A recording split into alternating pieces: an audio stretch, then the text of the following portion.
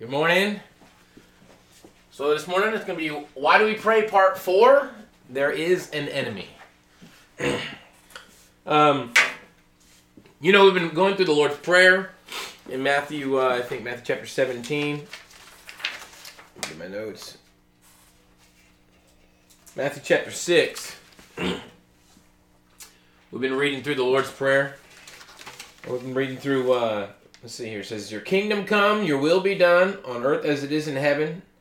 Give us this day our daily bread, and forgive us our debts, as we also have forgiven our debtors. And lead us not into temptation, but deliver us from evil. And so the first part we've been talking about is our relationship with God, our Father who art in heaven. Hallowed be your name. We're talking about praising Him and being thankful. So we actually spent about 2 series just on being thankful and about worshiping the Lord and how that really affects our prayers. And so the next part is going to be your kingdom come, your will be done on earth as it is in heaven. Your kingdom come. This one's going to cover a lot of topics here. I mean, number one, who's really in control? And talking about sovereignty of God. We're going to talk about that a little bit while we're learning. Because, probably the biggest question is, how can I pray if I don't know the will of God? How can I... A lot of people, they'll pray this one prayer, if it be thy will. And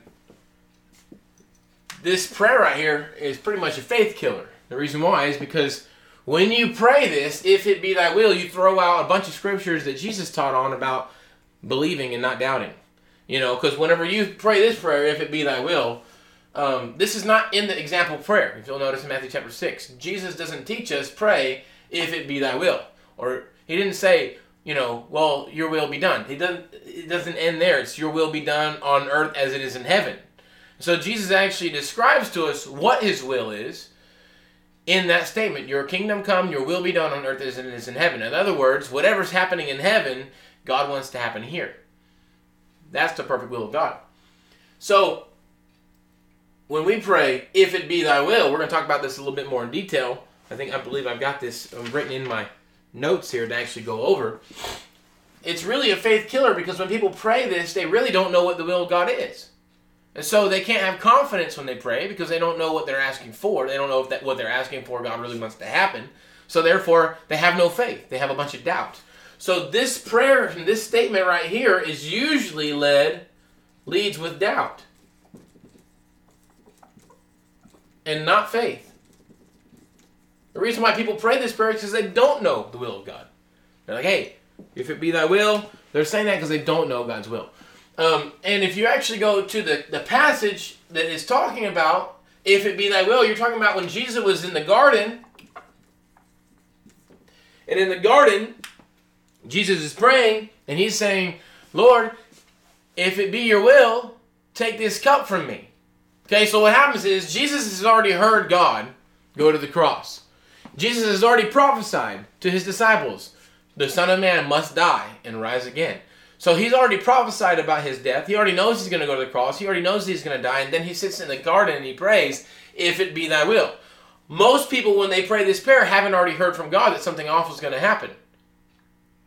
God didn't tell them, hey, something's awful is going to happen. And then they go into their prayer closet and say, well, if it be thy will, let this cup pass from me. First of all, they don't even know. They've never heard God that awful thing is going to happen, to even think that possibly that was truly God's will. They have no word from God to know that awful thing that's going to happen is from God. See what I mean? And so when Jesus prayed this, he knew this awful thing was going to happen. He knew it. He absolutely had no doubt. He believed that he was going to die on the cross and rise again. When he prayed this prayer, he was waiting for God to speak to him again. He wasn't waiting for coincidence to occur. He wasn't waiting for happen chance. He wasn't waiting for something out of the blue to just occur and all of a sudden derail this thing that he had heard from God. He wasn't waiting for just something to fall out of the sky. Okay, he was waiting for a word. When he prayed this, he was asking God to give him a new word. When he said, "If it be thy will," he was basically saying, am I hearing you correctly? That's what he was saying. Am I hearing you correctly? And are you going to change it last minute? The reason why this is appropriate to ask in his situation is because He's really following the same example that Abraham did. When Abraham took his son up on the mountain to kill his son, God had told him, kill your son. So he went up on the mountain to kill his son. When he was on the mountain, he got another word from God that says, don't kill your son. So Abraham wasn't waiting for something to just interrupt him, except the word of God only. When Abraham got up on the mountain, he didn't wait for, if his wife had come and tried to knock him off off the cliff and say, you can't kill my son, he couldn't have said, well, that wasn't the will of God. See what I mean? The thing is, the will of God was that he obey him. So he was being obedient even to the point of killing his own son. And then he heard another word as he's about to kill his son, Abraham, don't kill the boy. So Jesus is in the garden. He's praying this prayer, if it be thy will. And he knows the will of God, which is to die on the cross and rise again. And he's praying this prayer. He's waiting for God to give him a brand new answer is what he's trying to do. But he doesn't hear that answer. And so therefore, he submits and he humbles himself. So when he said, nevertheless, thy will be done, not mine. Thy will be done, not mine.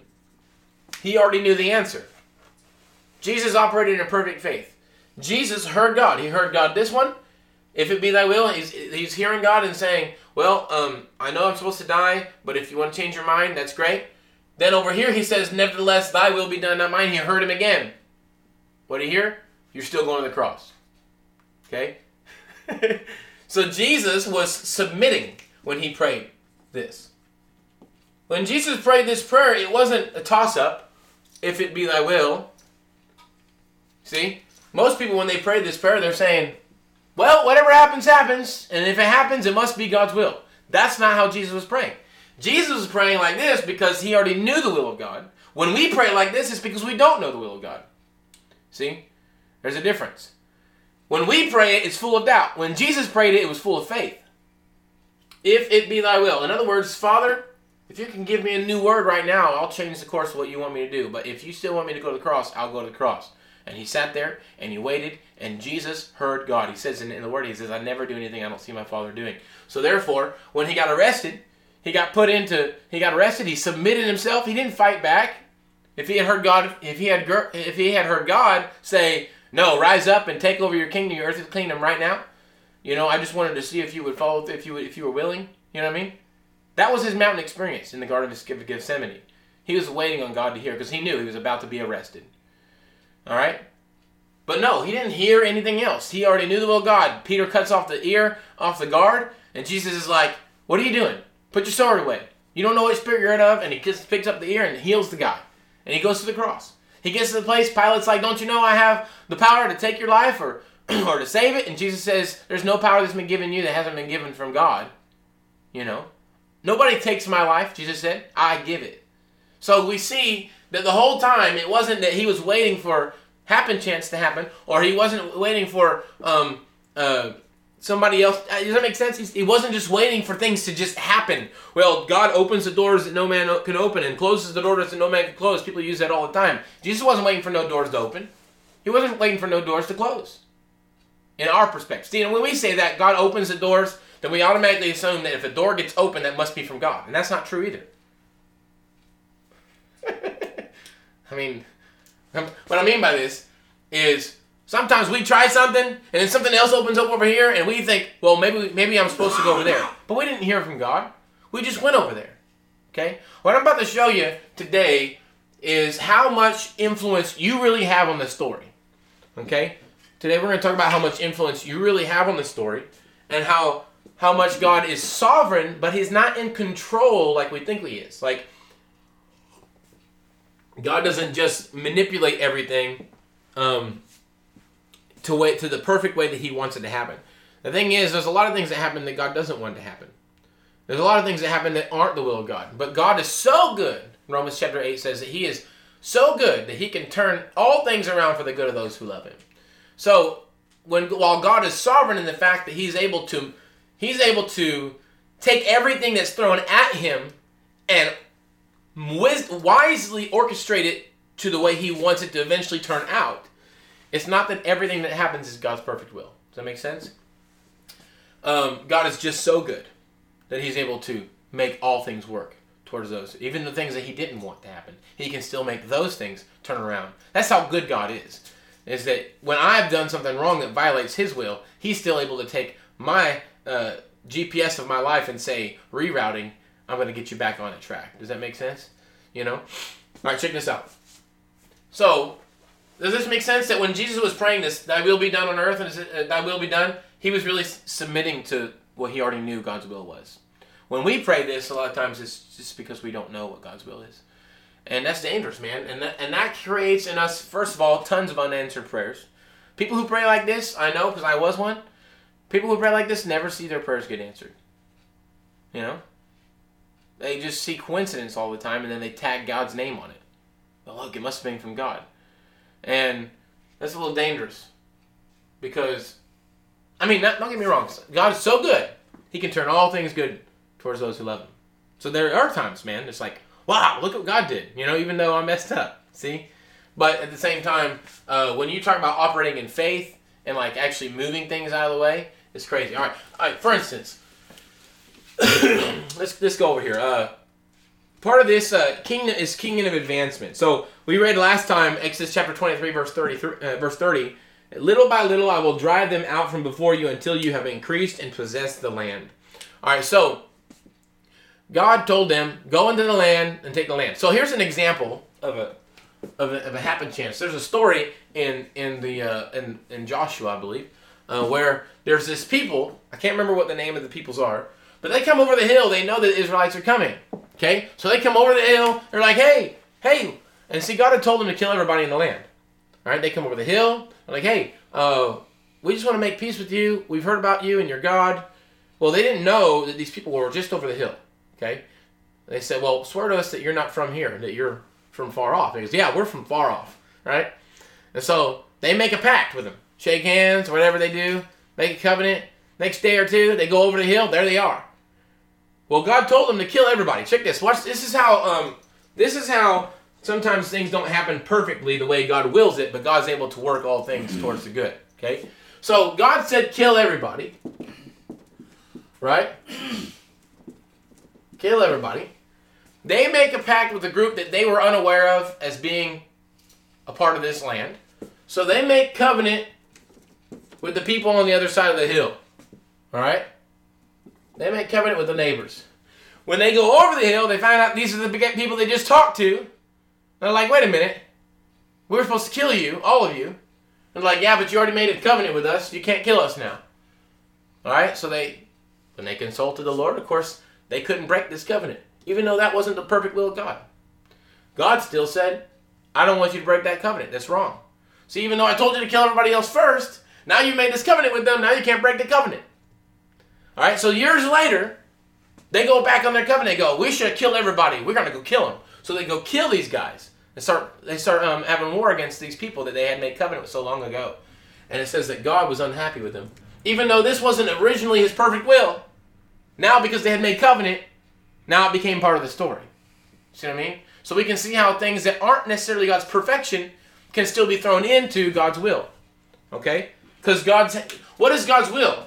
God's will is not fate. God's will is not fate. God's will is his desire. And his desires change towards people depending on their covenants and their hearts, all kinds of things. God's desires change. For instance, God desired to kill Ahab. He said, tells Elijah, go tell Ahab I'm going to kill him. This is the will of God.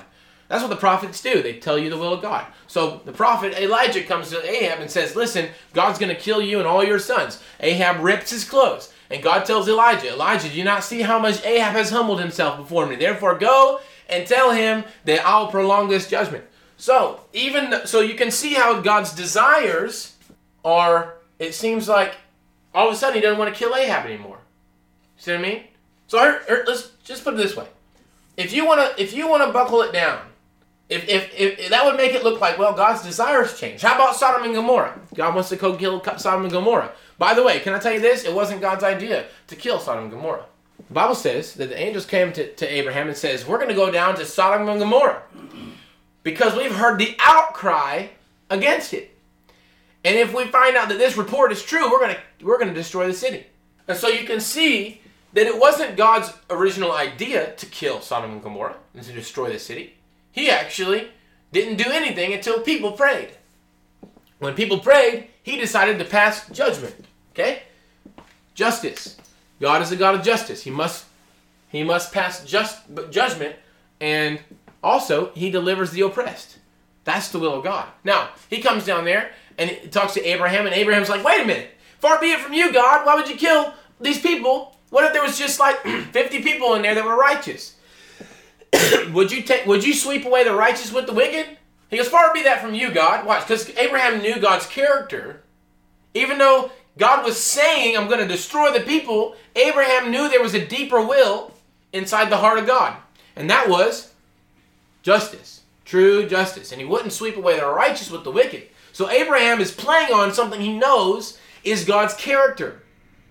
See, what we have to understand is God's will and God's character are synonymous. Okay? God's will and his character are synonymous. What he wants, what he truly wants in his heart is the deepest desire of his will. Yet there's some things that change, that we look and we say, well, he said it, that must be his will. God said things that weren't always his will, not his perfect will. See, God didn't want to destroy Sodom and Gomorrah. He wanted Sodom and Gomorrah to repent. See, God is always looking for the man who repents.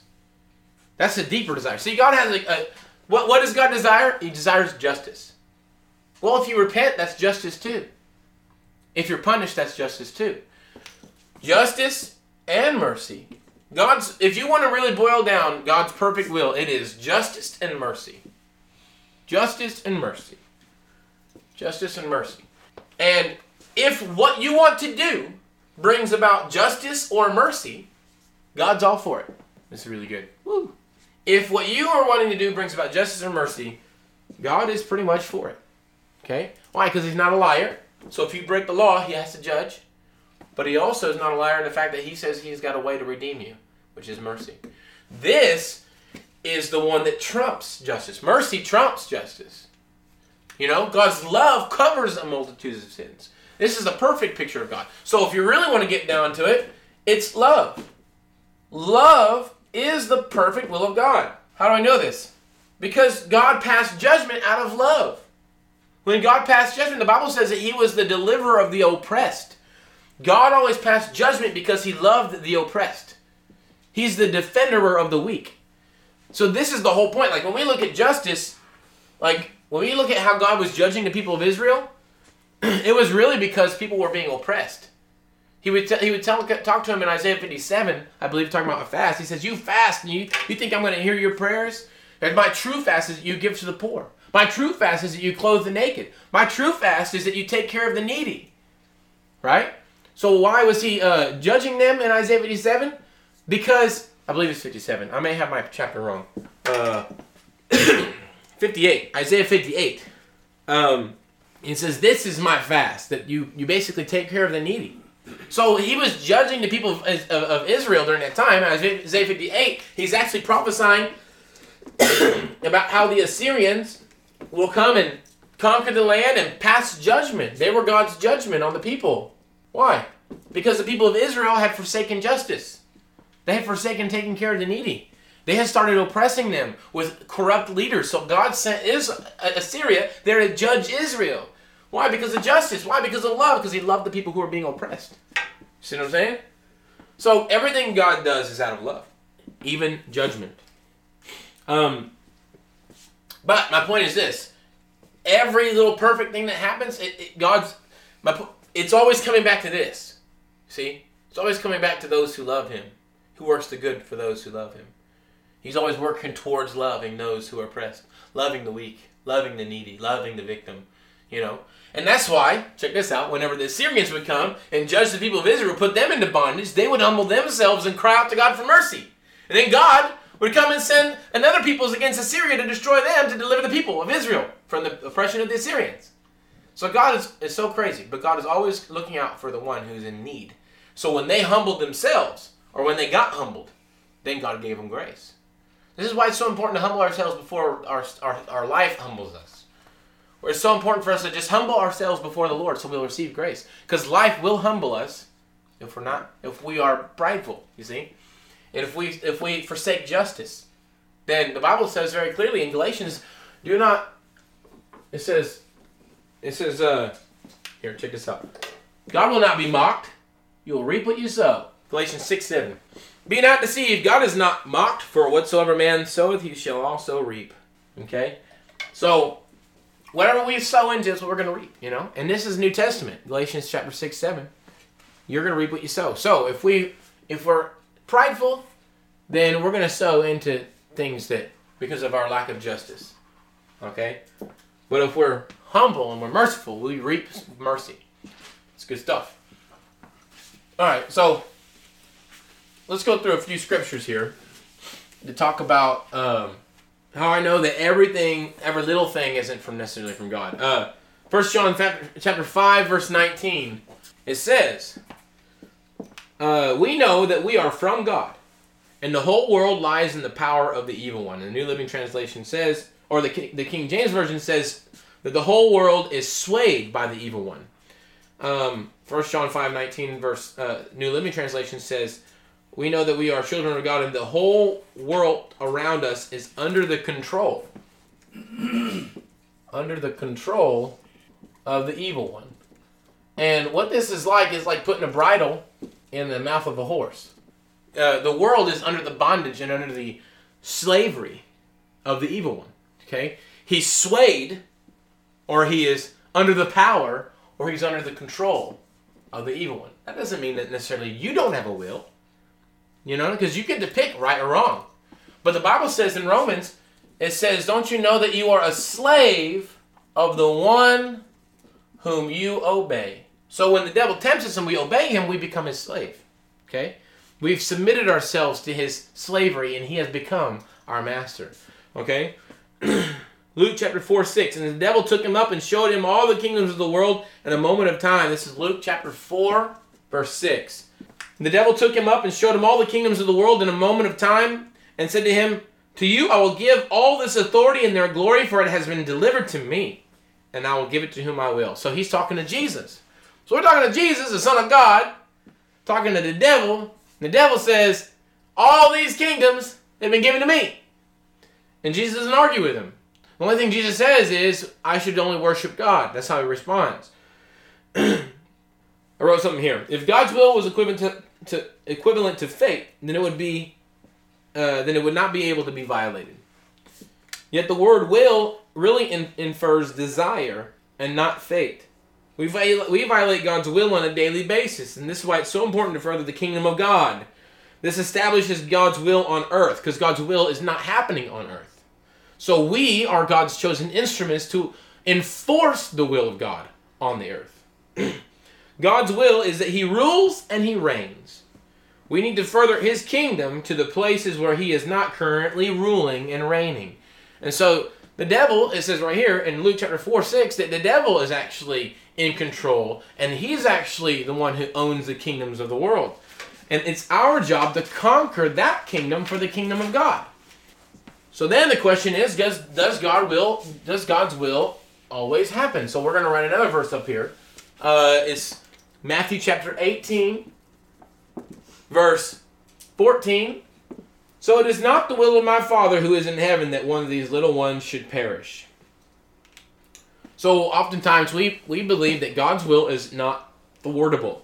The truth is God's will is not fulfilled quite often. A lot of people go to hell and that God doesn't want to go to hell. In Ezekiel it says that I do not take pleasure in the death of the wicked. So we see that God's will is not that the wicked should even perish. Not even the wicked. Like we know that, we talked about it earlier, justice and mercy. So you'd think that, well, maybe justice, God does get pleasure out of the death of the wicked. But Ezekiel says that God does not get pleasure out of the death of the wicked. I need to find that one. I do not take pleasure. It is Ezekiel chapter 33, verse 11. I do not take pleasure in the death of the wicked. This is but that I desire that they should repent and live. So, while God's will is justice, which really is the deliverance of the oppressed, he also does not take pleasure in the death of the wicked. So there's this half will of God that's pleased in this one. The oppressed get delivered, but the wicked perish, and that's not God's will either. See, God desires that they repent. and that they turn and go to the oppressed and repent to them and create peace and peacemaking. And that's why the Bible says that blessed are the peacemakers in Matthew chapter 5. Blessed are the peacemakers. God isn't desiring the one who's oppressing you gets justice. Scripture says, watch this.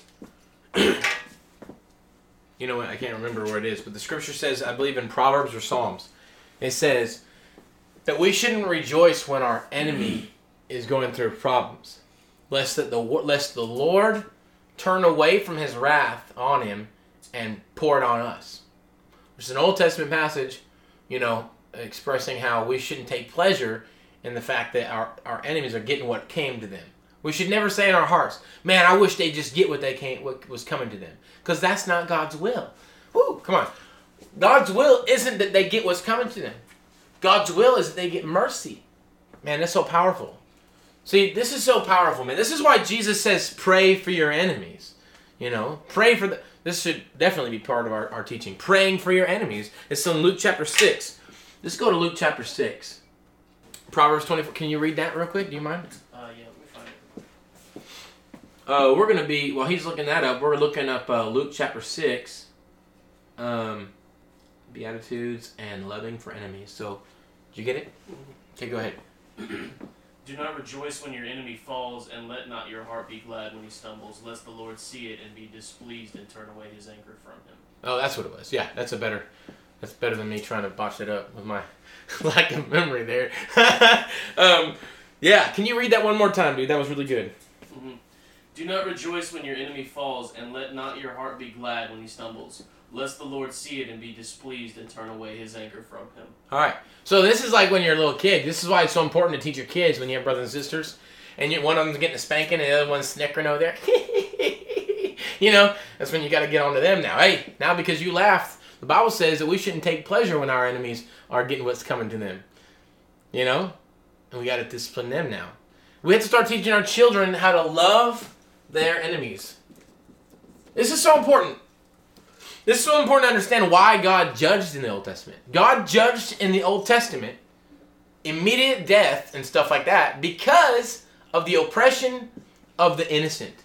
And so he was... Now, but if the innocent had prayed for mercy for their oppressors, man, I wonder what the story would be like, man. Whew, golly. Probably would have found somebody of faith a whole lot sooner. Because, see, that's the truth, man. God is God of mercy. God is a God of love. Even in the Old Testament, man. All these passages are from the Old Testament. The one he just read. All right, so check this out. Luke chapter 6, verse 20 says, but to you who are willing to listen, I say, love your enemies. Do good to those who hate you. Bless those who curse you. Pray for those who hurt you. If someone slaps you on the cheek, offer the other also. If someone demands your coat, offer your shirt also. Give to anyone who asks, and when things are taken away from you, don't try to get them back. Do to others as you would like them to do to you. If you love only those who love you, why should you get credit for that? Even sinners love those who love them. And if you do good only to those who do good to you, why should you get credit? Even sinners do that much. And if you lend money only to those who can repay you, why should you get credit? Even sinners will lend to other sinners for a full return. Love your enemies. Do good to them. Lend to them without expecting to be repaid. Then your reward from heaven will be very great, and you will truly be acting as children of the Most High, for he is kind to those who are unthankful and wicked. Wow. You must be compassionate just as your Father is compassionate. I'm really getting into a series in the future. I need to probably stop teaching on this part because it's just so good. Because this really comes down into the peacemaking section of the prayer. Forgive us our debts as we forgive those who are indebted to us. So we're really kind of touching on that one, and it's a little too early, but I'm trying to explain something. I'm trying to explain that that God's will is for justice, but God's will is also for mercy. God's will is for mercy and love.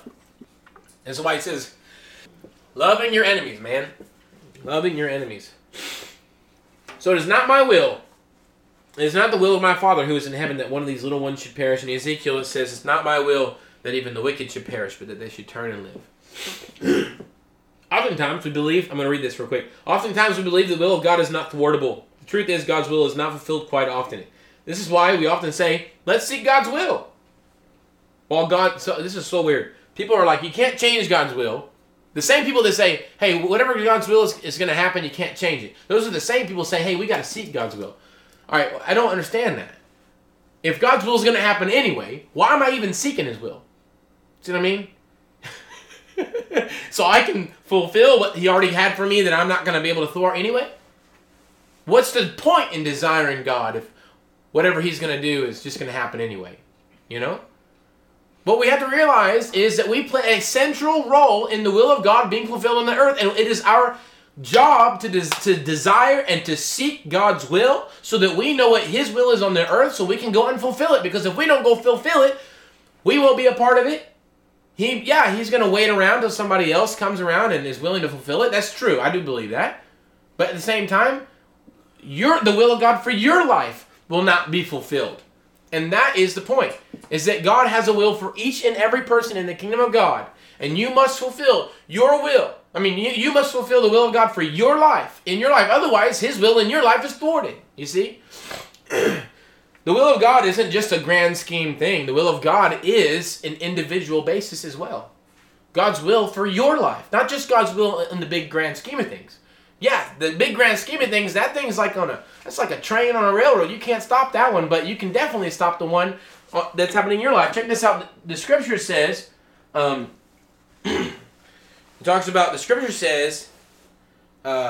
look up Psalm 78 in the New King James Version. Verse, let's see here. I believe it's verse 38. No, I might have it wrong. I'm messing up. I can't figure it out. There's a scripture verse in the New King James Version that says, and they limited the Holy One of Israel.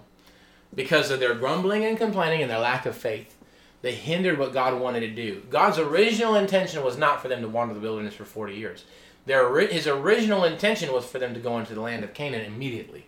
But they came back with 10 spies with an evil report, believing the deceived word, believing the lie of their eyes. When they looked at the land and saw the giants there, they were saying, listen, we can't take the land. And the Bible says that they came back with an evil report.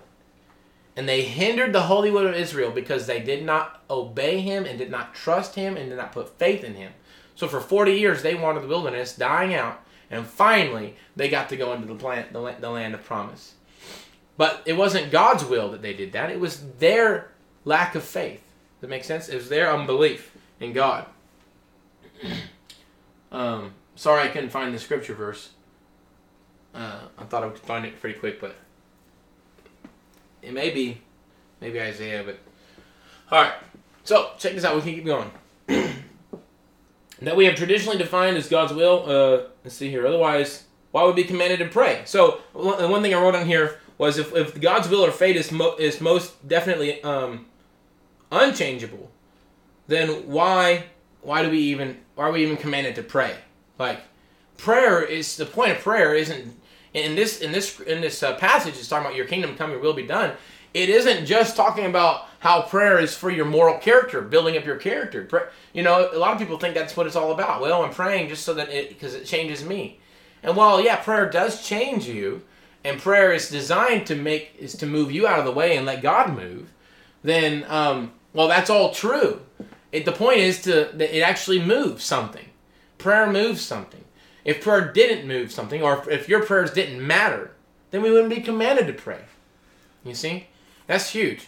If everything that's going to happen is just God's will, then why am I even commanded to pray? The reason why is because your prayers can change things. This is why Abraham, when God came to Abraham, he came to Abraham on purpose. He knew the heart of Abraham. He knew that Abraham would cry out for mercy. God knew the heart of Abraham. He said, should I withhold from Abraham what we're about to do? Seem as all the nations will be blessed through his seed? They decide, and the Trinity decides, we're going to go talk to him. So we're going to go talk to him. They go talk to him. And then Abraham, sure enough, displays a priesthood mentality. God loves the priesthood. Abraham became a priest on behalf of Sodom and Gomorrah, even though they weren't even his people. And he says, far be it from you, God. It's crazy stuff. I found it, by the way. It is Psalm 78. Psalm 78. It says, how often they provoked him in the wilderness and grieved him in the desert. Verse 41. Yes, again and again they tempted God and limited the Holy One of Israel.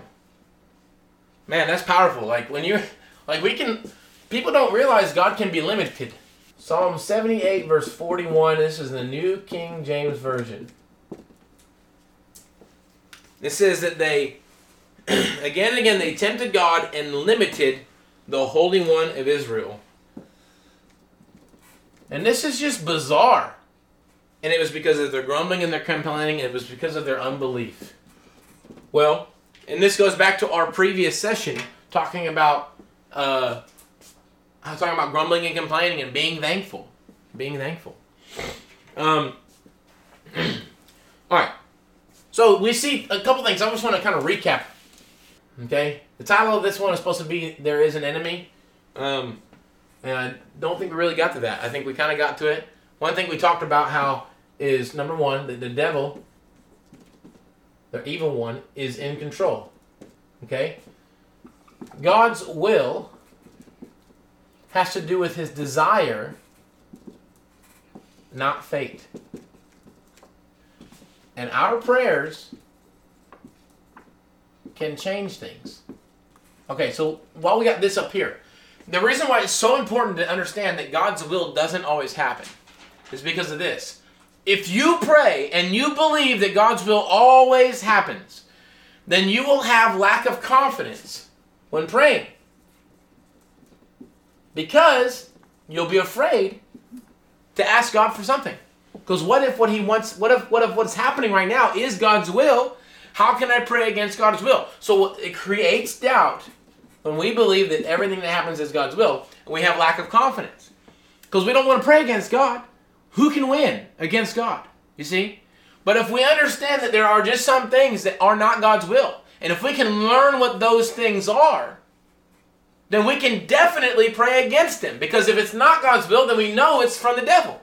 And we know that the devil is a player, because the Bible says he's in control of everything. See? So if he's in control of everything, I would actually venture to say that almost everything that's happened isn't necessarily God's will. And that it's our job to pray the will of God to happen. You see? And that actually is biblical, Matthew chapter 6. Your kingdom come, your will be done, on earth as it is in heaven. Why would Jesus tell us to pray that unless if his will was not happening on earth as it is in heaven? It's not. Okay, here's what we have to realize. Because the devil is in control of everything, God's will is not happening on earth as it is in heaven. Therefore, Jesus came to set the example and say, let me show you how it's done. This is how you bring the kingdom of heaven onto earth. Let me teach you how to pray.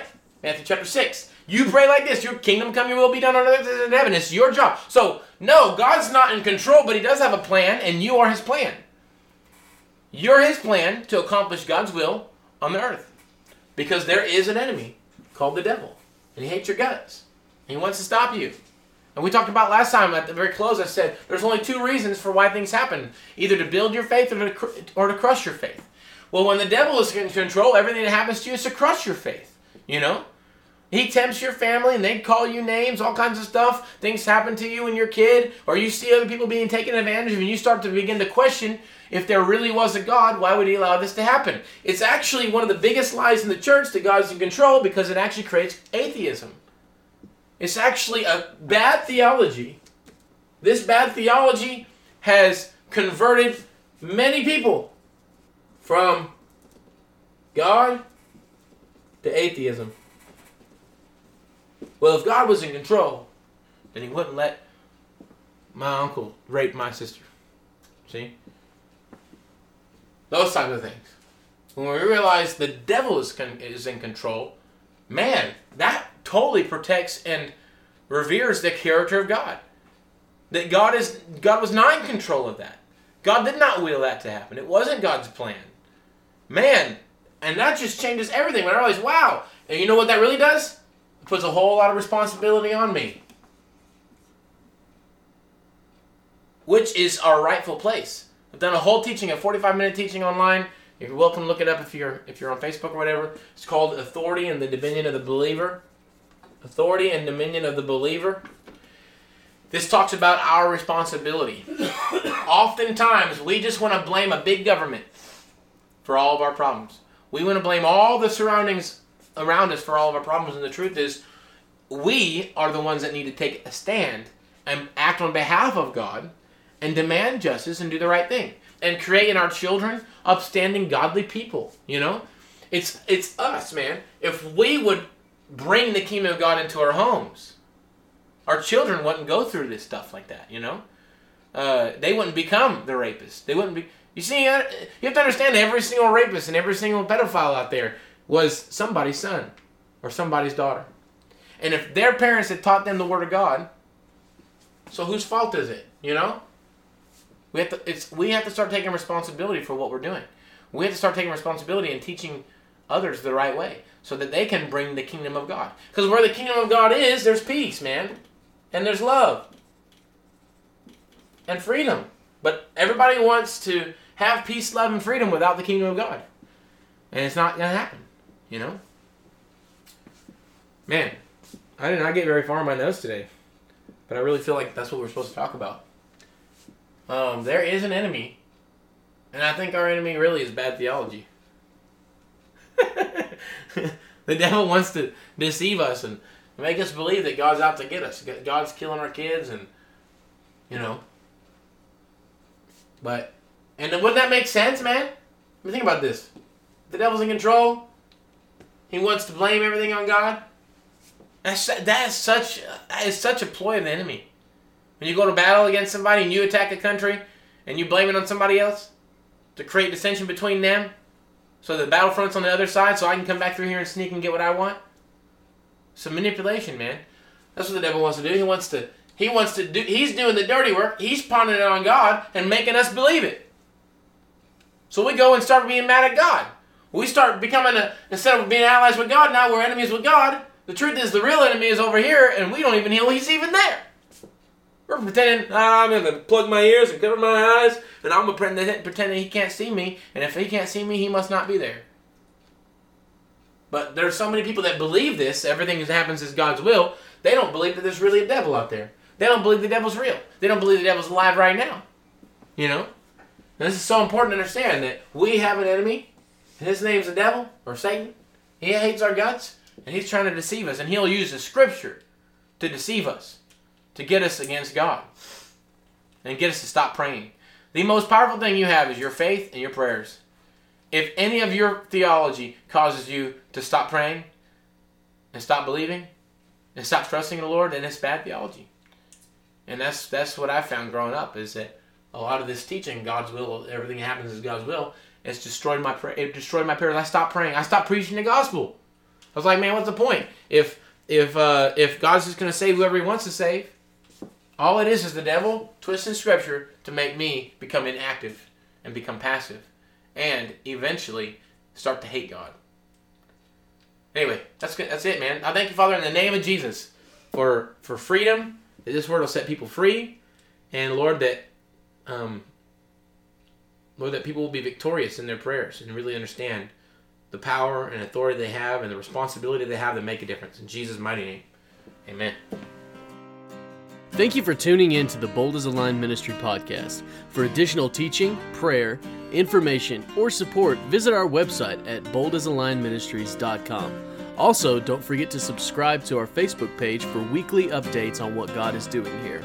We pray blessing over you and yours, and for the passion and courage to walk boldly for God.